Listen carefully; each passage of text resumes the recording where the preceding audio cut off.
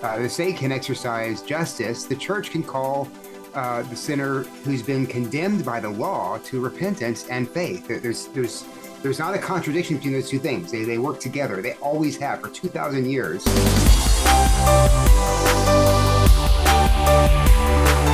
Welcome to the Stand Firm podcast. I'm Nick Landon of Grace Anglican Church in Louisville, Kentucky, and as Jady will mention in a minute, I am in Chicago at my niece's high school graduation. So I'm just here now to introduce the conversation that Matt and Jady had. As always, their conversation is pretty wide-ranging, but this one focuses on the notorious anti-homosexuality legislation that's been passed in Uganda, the reaction to it by Christians in the West, the ethics around the boycotts of companies like Budweiser and Target, and the way a Christian should interact with our increasingly pagan world. The edit is a little shaggy this time. My time here on vacation is limited, but the conversation is great as always. So here they are, Matt Kennedy of the Anglican Church of the Good Shepherd in Binghamton, New York, and Jady Koch of St. Luke's Anglican Church on Hilton Head Island, South Carolina. Enjoy the conversation. All right, we're here.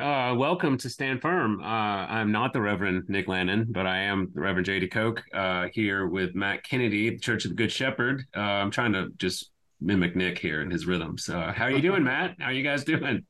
We're doing great. We're doing great. Excellent. Well, Nick is currently in Chicago at his niece's graduation, I believe, and so he tried to navigate this time frame but was unable to. So we will do our best to stay remotely on topic or time. I don't know how that will happen, but at any rate, there's a lot to talk about, and we are here on the eve of the Pride Month, and so as expected, there's a lot of fervor around the issue and around the the culture is embroiled in a heated discussion over all these things. And Matt, of course, no stranger to online controversy, as our British friends would say, has waded in. And I try to wade in myself. I do a little bit more on the sort of audio side, just because I have a little less time to respond to comments, or at least until some of my children get out of diapers. I think I'm going to have to stand with just what I say on the podcast and Rector's Forum. But I am appreciative of Matt's, of your sort of stance and position and sort of controversialist nature at times. And so let's take a little bit about what's going on now. We had the one has to imagine this was the purposefully timed Ugandan bill signed for sort of in defiance of Western cultural imperialism. Do you think? I mean, it just maybe. I think it was too. Go ahead. I think it was put forward way back before. It was definitely going on during when we were in. I was watching videos of the sort of parliament during time we were in Rwanda. So it's been a while, but I guess it had gone through a couple of iterations. But it went back and forth. I mean, because the president the Congress or the parliament put forward to the president one form of it. The president sent it back saying, "Hey, you got to change." In particular, he wanted to change, like, you don't outlaw people just having homosexual desire. That's right. Outlaw, actual acts. And I actually pulled up. Have you read the Archbishop Kazimba statement? That was from Anglican Inc. Yeah, I read it. I thought it was pretty good, actually. I feel like excellent. Most of the people who are condemning at least the church on this respect have not read that. It seems have not read. It was excellent. He's not there. I mean, the Church of Uganda is not for the death penalty, and so I think they're with their. I mean, I am not necessarily for everything, not for everything in the Levitical code necessarily, but I'm in general in principle for the death penalty. But I think Uganda is against it in principle. Their church anyway. I have to go back and check that out because I read it like last week. But we should send him. We should send him our episode on the death penalty, so perhaps we could open a right. But a loving conversation or whatever the Archbishop said. I thought the Uganda letter or press release was a great example of how the church interacts with the state. Just when the state does something good, and yet there are still some reservations. They express that pretty well. I thought. I thought it was really good. I thought the final paragraph statement. or the final section, he said, many people feel they can't control their sexual urges. It's as if they are a slave to it and must obey it with whoever is in front of them. Sexual temptation is a very strong force, which is why we preach Christ crucified and risen, because he sets us free from being slaves to such temptations. For those who have been caught up in the lies of homosexuality, fornication, and adultery, so it's not just specifically homosexuality, God wants to set you free from the bondage of those lies. I call on our churches to develop pastoral healing ministries and recovery centers so the church will be a safe place to find healing, forgiveness, freedom, and hope from whatever sexual sin you have been enslaved to. I mean, I couldn't have said that better, and would say something very similar in any sort of forthright Christian proclamation of biblical sexual ethics, and of course the divide between what ought to be and where our sinful human hearts are, and of course is great in some cases, and yet we are the people who are going to finally be able to call out what is in fact a lie. And that is what is enraging the world, because they had the audacity to actually say, this is contrary to created order. This is contrary to divine revelation. This is contrary to God and Christianity, and we reject it. And this is pure re-entrenched colonialism on the part of the West. We want to push our new sexual values on the global South, and we're going to use money, we're going to use influence, we're going to use whatever we can to do that. And then when they resist, we're going to call them primitive and narrow-minded and just not educated enough, and use all the same kind of racial slurs that might have been used 60 years, 70 years ago, because they don't agree with us, right? So but the global South nations, it's not just Uganda. I think there's 30 different African nations, maybe who have anti-sodomy laws, or sexual purity laws of some sort. And not to mention the Middle Eastern countries and the various countries. Like, I just heard, I think Al Mohler was talking about how the Shinto, over in Japan, like the religious right represented not by the Christians, but by the adherents of Shintoism, were pushing back against this sexual libertinism also. And so they were being blamed as part of, I guess they were Christian nationalists. Alt-right. That's right. They were sitting there, next thing you know, there's going to be some sort of like, make Japan great again movement. Japan and John Wayne. That's right.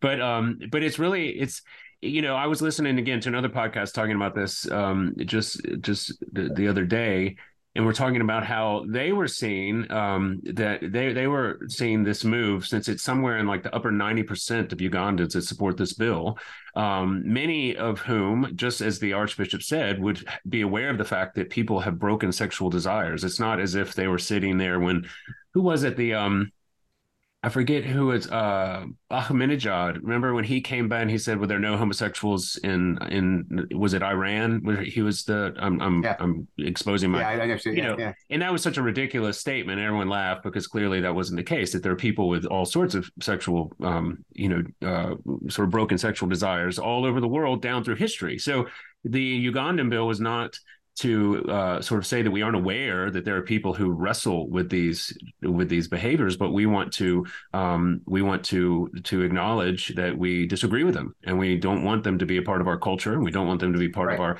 schooling. And it's very clear to say that the people who are wrestling with these behaviors and these desires are not to be targeted or pinpointed in any sort of malicious way, but they are taking quite a strong stand against the entire array of sexual libertinism, which and pushing back against the West. And I think that's and again, we said this maybe last week, but I was unaware, just naively, because you don't know what you don't know, of how clearly this was seen as a Western imperialist kind of sort of decadent colonialism until we were over there dealing, hanging out and spending times with Nigerians and Ugandans and Rwandans. It's very clear. Yeah. And that was really something that, I'd read about and I had heard sort of spoken about, but, YouTube clips are just not real, but the people sitting in front of you praying against, the subversion of their Christian culture and the infiltration of their churches, like specifically against our, like people that we know who, that we were ordained with, people that are teaching and preaching in churches we were formerly associated with. was quite humbling. And so anyway, that I mean, I thought it's a fascinating sort of juxtaposition, and the timing could not be orchestrated better. I mean, who needs there are no good summer blockbusters anymore until Tom Cruise comes out with something, but this is as exciting to watch as anything. Right. So, I mean, people are like, what's interesting about the conversations going on right now on Twitter and other places is the conflation. I mean, I don't think people understand how the law works, how God's law works. Not, I say people. I know, let's say some people who are upset about the Ugandan law and those Christians who are saying it's a fine thing don't understand how God's law works. For many of them, they're conflating like the call of the church with the call of the state. So the church, our role is to call sinners to repentance and convey to them the promise of Christ that whoever repents is forgiven and covered by his righteousness and washed clean by his blood and is received into the kingdom as a son or a daughter of God. And that doesn't matter what kind of sin they're engaged in. That's the gospel for every sinner. That's right. But we're not the state, right? And the state has a responsibility to uphold. Paul says in Romans chapter 13, the state has the responsibility to exercise the authority of the sword to punish the wrongdoer and to protect the weak and to help those who are doing good. So that's the commission. And so if a state wants to use the sword in such a way that is consistent with what God has revealed to be good, upholding those values and punishing those things that God has revealed to be bad, even using the punishments that God has explicitly given, even under the old covenant, that's a good thing. And so the church and state can work together. The state can exercise justice. The church can call the sinner who's been condemned by the law to repentance and faith. There's not a contradiction between those two things. They work together. They always have for 2,000 years. There has been a system of social or civil justice on the one hand, and the church next to that, both upholding that notion of civil justice while at the same time calling those who have been convicted under the law, and here I'm talking about civil law, to repentance and the promise that they can be forgiven by Christ. That's right. They might have to bear the consequences of the law on earth, but they won't have to. But if they can come to Him, to Christ, those consequences are removed from them on the cross. Such a key and core distinction in Christianity that I think it seems like when conversations like this come up, people just completely don't get it, haven't heard it, don't want to understand it. I'm not sure what the issue is. Well, I don't disagree with you, but give our listener an example of how this plays out. This misunderstanding is okay. So illustrated. So if you say, I think the law in Uganda is a good law because it's consistent. Hypothetically. Okay. As I have said, I think the law in Uganda is a good law because from what I've read, it's consistent with Leviticus 20:13 and 18:20, Leviticus 18:22. Inevitably someone's going to kind of step onto the thread and say, what about the mercy of Christ? What about forgiveness? Right. What about the woman caught in adultery? Right. And that's a conflation of categories. So, yes, justice is something. Social justice, the whole notion of social justice, the banner that the woke are waving as social justice, that grows out of biblical justice, which includes stiff penalties for sexual perversion, for murder, for adultery, for all kinds of sin. So again, and that's those civil earthly consequences are good and right and are necessary for upholding a just society. So if you want social justice, you need to have the penalties that come along with it, and especially the biblical penalties that come along with it. If you're not Israel, you're not obligated to adopt the Mosaic law, but those laws are certainly prudent and helpful and good. Well, for a Christian, it seems. I mean, at the very least, you could acknowledge the general equity, as we've talked about before, of these laws. Right. Like whether the specifics obviously have changed in cultural times and space. But this, I forget. I was just looking for the article. I can't find it on the fly. But Carl Trueman had one as He just keeps knocking them out the park recently. But in First Things a couple of months ago, where he was talking about the laws, and I may not be quoting exactly right. Well, no, I'm not quoting exactly right, but the law, in any given society, the law sort of represents the boundaries of the ideal, because as Paul even pointed out in Romans 13, that the rulers are not a terror to good conduct, but bad. The people who are enforcing the law have established what the ideal sort of societal boundaries are, and if you stay within those boundaries, well, then you have, by that society's definition, remained a just, moral, upright, law-abiding citizen. And so, when we talk about what laws we're enacting, we're actually having essentially a theological argument about what is good, true, and beautiful. Where are we going to draw lines around what is not true, not beautiful, and not good?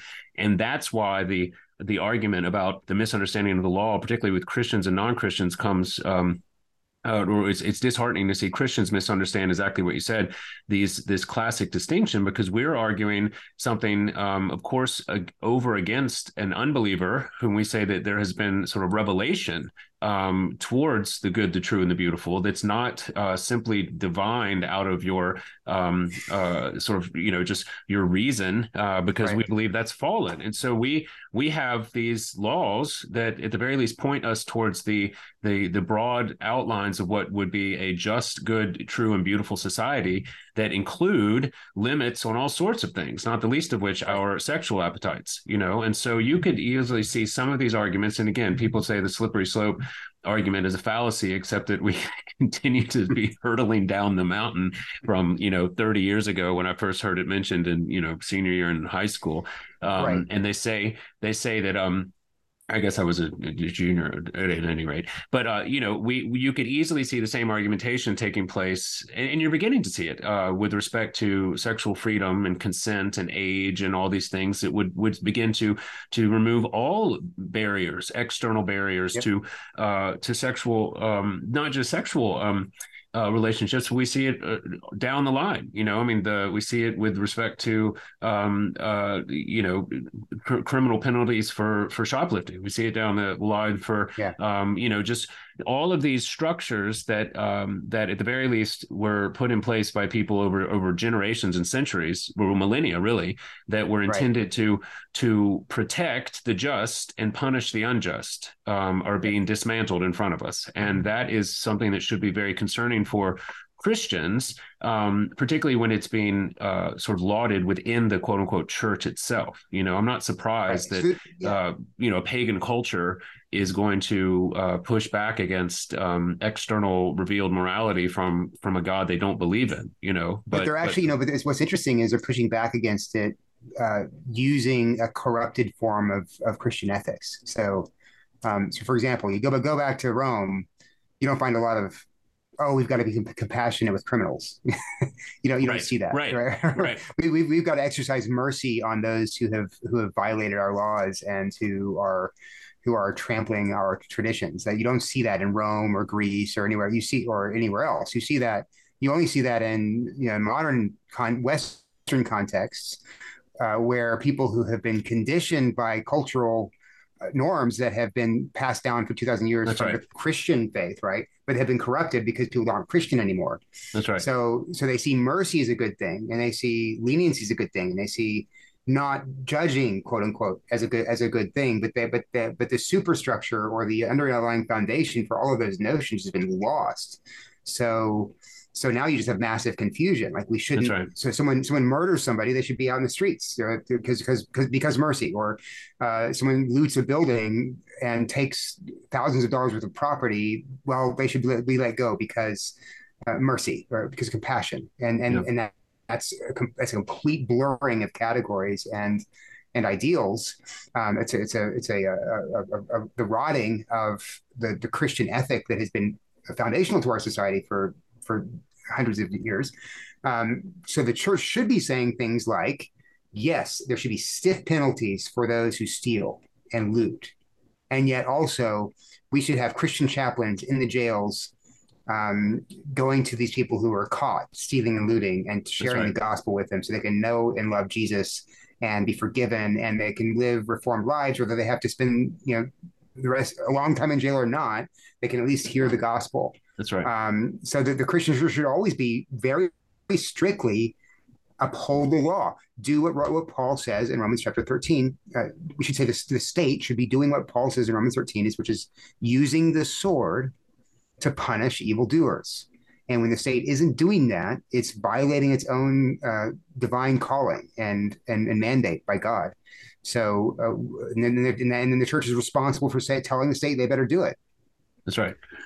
And the church is responsible for preaching the gospel to those who are violating those laws. So go ahead. Sorry. No. I agree with you. I mean, this is where the, what we're seeing is the end. These terms our listener may not follow them, but I've become more enamored with what's called the post-liberalism, sort of, or at least I've become aware of it in a way that I wasn't before, because, they're arguing that this kind of pluralistic, sort of libertarianism, essentially, that was sort of a consortium in the 70s, 80s, 90s even, that was sort of coming together, that was going to allow for all of these sort of, well, it was really just libertarianism, kind of economically conservative and then sort of socially liberal sort of kind of movement is breaking down. This was the famous Sorbonne David French kind of divide that happened. I forget how long. It seems like it was 20 years ago. It's probably like 6 months or something. I know it was more than that, but so they have people who are beginning to show that that coming to a rational, quote unquote, consensus outside of a some sort of appeal to at the very least a transcendent morality, if not a divine revelation, is going to be impossible, and this is where, to your point, Tom Holland in particular has been writing a lot about this, about the sort of the forge of Christianity is the one that the forge of civilization, or the West. I'm blanking on the title, but essentially there's just a variation on a theme in some of his big books like Dominion and this other one, The Forge of something, about how, exactly to your point, that they took sort of the pagan cruelty that was very clear in its morality, I mean, it was, and did inject a sense of mercy into that, which was novel and miraculous. And yet they still baptized a, sort of the system of the law. And so, of course, there was some variations to it, Mary, what's her name? Sarah Rudin's book is really good on this. I think it's called, I should have had a list of these things. Google Sarah Rudin and Paul, and you'll find her. It's really a fascinating book. She goes through all of the various social upheavals that the Apostle Paul would have introduced into a sort of normal Roman civil family. And we read him, as like this sort of conservative monster, but in actuality, he was incredibly radical in all of the ways that people reject him for. He's radical for parents, fathers and children. Don't exasperate don't frustrate your child. Yeah, like I mean, husbands and wives. All of the various relations were upended. But still, you're exactly right. There was a baptized sort of understanding of an appeal to the good that, at least in classical paganism, still had some sense of the divine, however, some sort of muddied and confused. Right. At the very least, you had Aristotle and Plato with the logos. You had the unmoved mover idea. C.S. Lewis, I just was reading about this morning in The Abolition of Man, where he there was a reference to a we're reading this as part of our diocesan sort of kind of devotion, which is great. I was glad to have the opportunity. But there was a reference to a sermon that he preached. It was and I haven't found it yet, but it was a Christmas sermon for the pagans. And actually, we're reading this book. It's called After Humanity, which is like an exposition of the abolition of man. But at any rate, there was a discussion about how Lewis was showing a lot of sympathy for what we would call the God-fearing pagans of the time of Jesus and Paul in particular, because they did, in fact, have this transcendent understanding of ultimate right or wrong, however needed to be altered. And I think that's where that's what Charles Taylor argues in his book, Secular Age. He's like, this is actually a novel situation we find ourselves in, because the paganism of today is actually just what Paul would say self-worship in a way that has never been before, because like at least you worshiped, I mean, that, you had, you even had Baphomet, at least you had something that the pagans were. That's right. Gods, right. But now the names are just, Matt, me. That's right. That's right. Like I in fact am God. And it's just, it's funny. Y'all were talking about it too in your podcast, but I was talking about it in the Rector's Forum about the supposed joking, the people that are laughingly doing the satanic worship. It's like, you can laugh all you want, but you're actually worshiping. If Paul were to describe what Satan worship looked like, you're doing like just about everything short of the, like I guess drinking goblets of blood or whatever that that Screwtape did. But in terms of where your morality lies, what your justification for it would be, who the enemies are in your sight, and how you would be worshipped, most notably, you're doing it all. And so I don't know. I feel like we're like Ghostbusters 2 right now, like with the river of anger that was sort of underneath that was starting to, I think there's genuinely something spiritual going on, or at least in a way that I could not have imagined, even 5 years ago. Much the trans movement alone is enough to sort of have a little bit of a pause. Okay, what's happening here? But the intensity towards the children is really what has been the piece that has been, you went from, okay, we're going to have a couple of pride parades in sort of big kind of liberal cities, of course, presided over by Episcopal bishops, that's going to happen. Right. But now you have I just saw Build-A-Bear. I just saw this on Twitter, they have like you can build a like rainbow frog and dress it up in your little, like, like your tucking bathing suits or whatever. And it's like, what is that about actually, other than some sort of, work of unholy spirits in the hearts and minds of lost people. I mean, I really, it's been disconcerting in one hand, but at the same time, quite clarifying on the other. And so, I think we're finding out very quickly. Again, we've been saying this for years now, but we're watching the parable of the sower in real time. We're just watching. I mean, I feel bad, like that poor. I mean, the Dodgers was the guy, I forget his name, who just had to obviously taken into the clubhouse and worked over with some Maoist pillows pillows full of rocks and batteries. and they come back and he's like, oh yeah, wait, I changed my mind. I now see. I mean, poor guy. I mean, it's I mean, I do think you're right. I mean, just within the Christian realm, I think there's going to be a difference between those who are apostate and who push the LGBTQ stuff, and those who are like Peter, who in the courtyard, who get, they're just afraid, and they don't, and they deny what they know is true because they're just under a lot of pressure, and I think our tack here for those should be, of course, like Jesus, who reinstated Peter, but also like Augustine during the Donatus controversy. There were people during the persecutions under Diocletian who gave up the scriptures, who confessed Jesus was not the Christ, and violated their faith so they could keep their lives.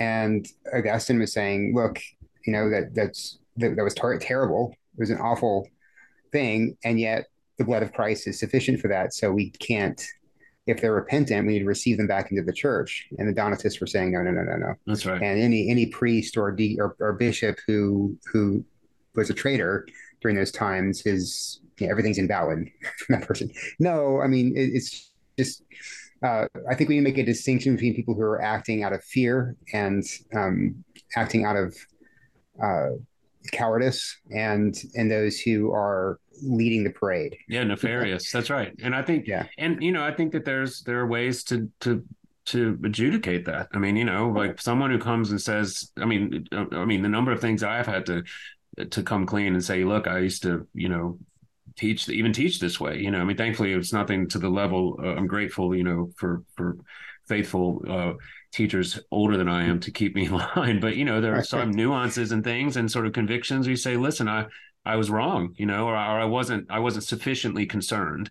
or I was naive, or any number of things. And you can say, please forgive me. I was afraid. That's right. Well, I mean, that's why I tell people, not obviously not every Christian was martyred. We talked about this last week during the first couple of centuries. So, it's interesting. It brings me to a question, which I'd be interested to hear your thoughts on with respect to all of the various boycotts going on, because there's a certain, there's a certain kind of dividing line coming down now about whether or not you're seen as a Christian walking into Target, or carrying a Bud Light or whatever the case may be.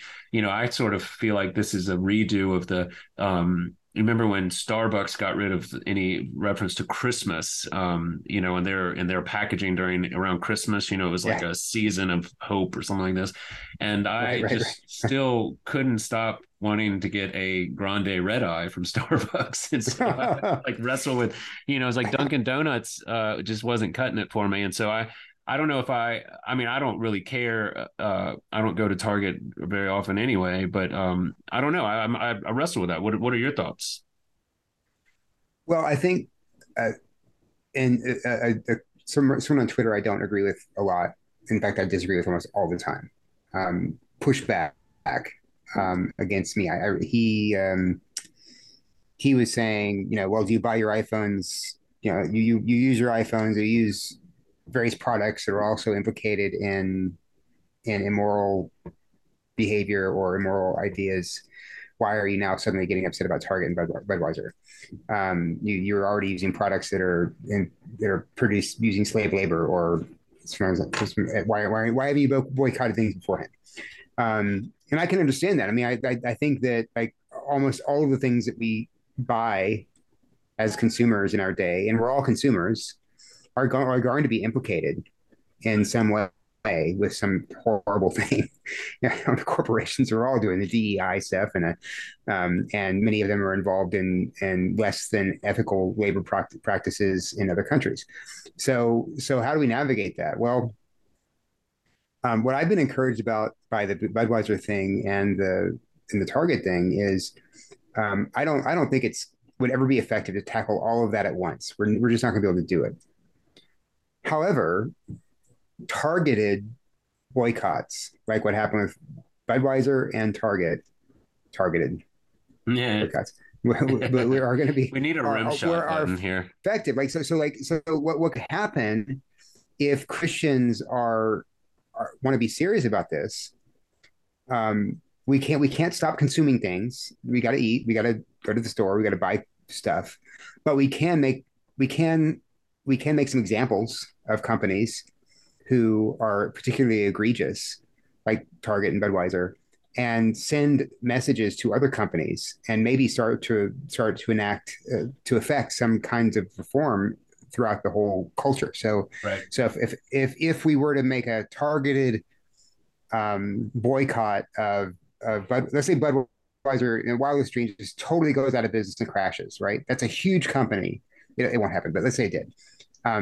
That would send massive, tectonic shifts across the business world. It already has, even though it hasn't collapsed. Right. Same thing with Target, right? So these companies are having to rethink their strategy right now. Right. I mean, for Target, it's just a kind of a cosmetic rethinking. We're going to move the bathing suits to the back of the store or whatever, or just, hey, we'll watch out where we're advertising in Texarkana, Texas. But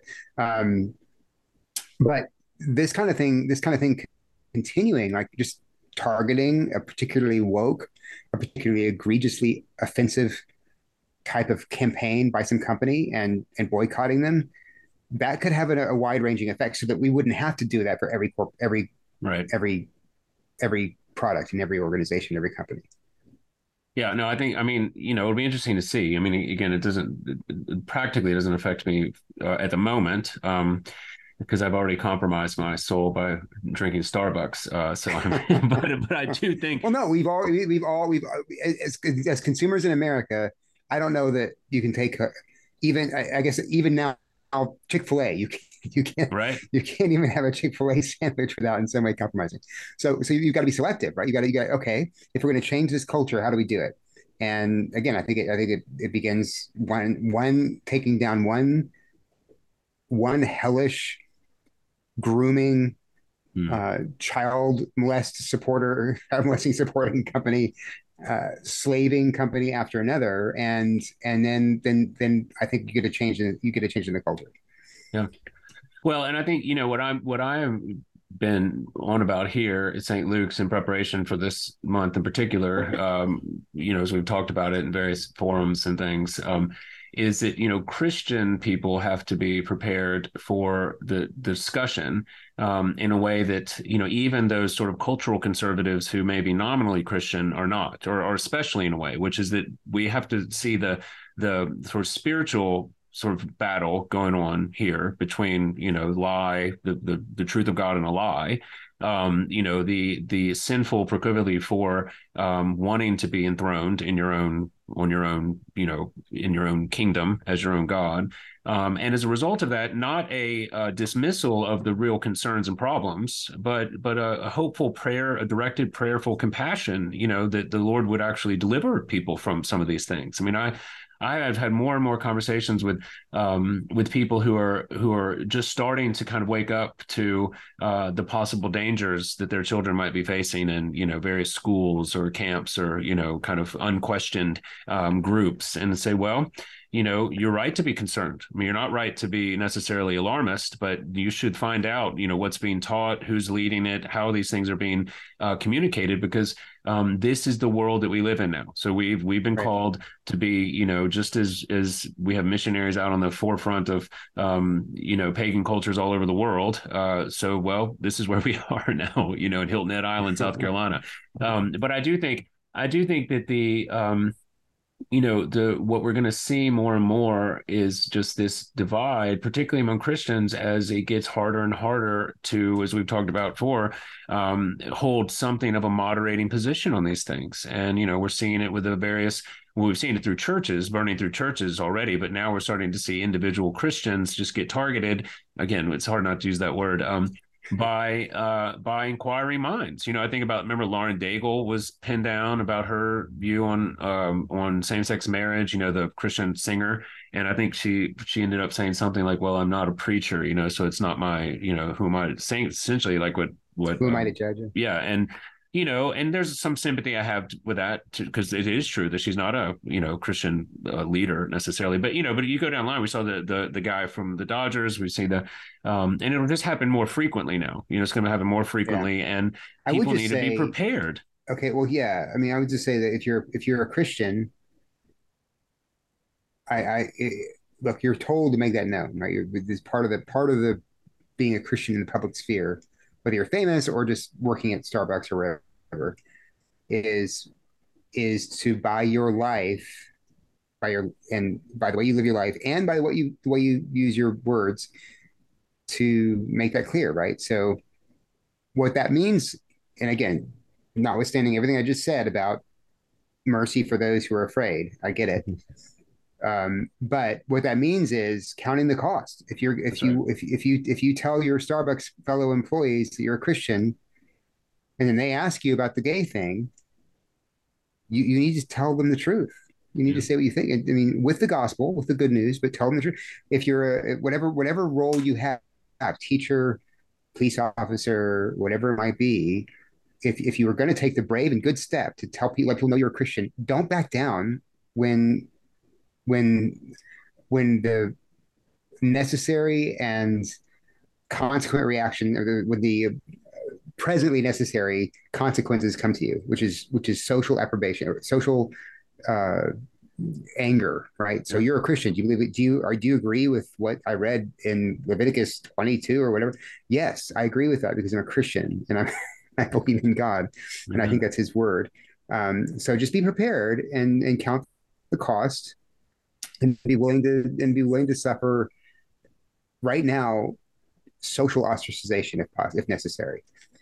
Maybe someday in the future, some kind of physical or legal consequences. But right now, it's just social. Right now, That's right. And maybe financial. You could lose your job. That's right now. You could lose your job for being for holding firm on a Christian uh, drawing a line and holding and standing your ground. Um, but that's what we do. Right. That's what Christians Yeah. do. I do think some wisdom. I was listening to something Denny Burke was saying the other day. And I think he had a good phrase. I don't know if he made it up, but it's good. He says, not just because you can have a fight doesn't mean you should, and I think that's where we pray for wisdom and respect to all these things, because you don't need to just go in if you haven't been asked to compromise and you're sort of mid-level employee at something. Just don't come in guns blazing to your boss and say dress him down in front of everyone because he has pronouns in his email signature or something. But you don't have to put your pronouns in. That's right. And I think that's where where the wisdom that we have to have. And we pray for is not just individual. That's why if you are in a situation where you're worried about this, which I assume our listeners at least has some concern, that's why the local church is more important now than ever. Knowing first of all, what your pastor believes and teaches is important at any age, but now more than ever. And if they're not actively equipping you to help think through these issues, well, then you should find someone who is. I mean, if you can't in person, just watch some good churches online if you have to, but get into some discussion groups, read some books, equip yourself to begin to be able to absorb some of this energy, because there's a lot of sort of defensiveness, and there's a lot of people being provoked by the law all around us. There's a lot of immorality and a lot of deviancy that has not, as we talked about last week, that has not been forgiven, which creates a very brittle, very reactionary, angry type populace. And so that's the world that we're living in right now, is that there's this, like Flannery O'Connor would say, this God conscious, or the hauntedness of our, I think it was her, of our world. And so there are all these people who are telling themselves louder and louder that whatever they're doing is right. I'm good enough, no matter what they say. You remember that Lady Gaga song? It's like, well, I'm not saying it directly, but it's being said that you're not good enough. And that's because the law continues to speak louder than however loudly you can yell. And that's the environment that we have this sort of this wonderful opportunity to welcome people into this miraculous community of forgiven sinners, which can include even those who have wildly disfigured themselves, or who even yesterday were totally wrong about these things and have just And so I think, to your point, Matt, that the this juxtaposition, this distinction, as we always say, between the law and the gospel, has to be upheld at this point as clearly and as courageously as possible, because just as we cannot as lower any of the demands of the law in any jot and tittle, as Jesus would say, we at the same time confess that all of those demands have been met and fulfilled in the death and resurrection of Christ for sinners. And so that's the wild juxtaposition. I tell my congregation this. Actually, I preached about this on Pentecost. I was saying, dear Christians, to the extent that you have actually experienced something of genuine conviction, and that doesn't mean just feeling sorry for getting caught, but you've actually become aware of the things done and left undone to those people that you are starting to realize you do not love your neighbor as yourself. If you have been given that gift of conviction, then rejoice, because not only is the Holy Spirit working, but we have an answer. We have an advocate with the Father. At that very point. And so that's this sort of the cyclical sort of 1-2 message that we have to have in our mouths all the time, is that we are people of justice and mercy, and the only place that has met is at the cross. And so we are not claiming to be more righteous. I was talking to someone about this the other day with respect to wanting to enact laws against pornography and gambling, and they're like, well, that's not my the church has always been sort of against this or whatever. And I said, listen, this is because there's a deep poison within the heart of human beings that is susceptible to these things. It's not a question of like being, oh, get this filth out of my sight. It's that,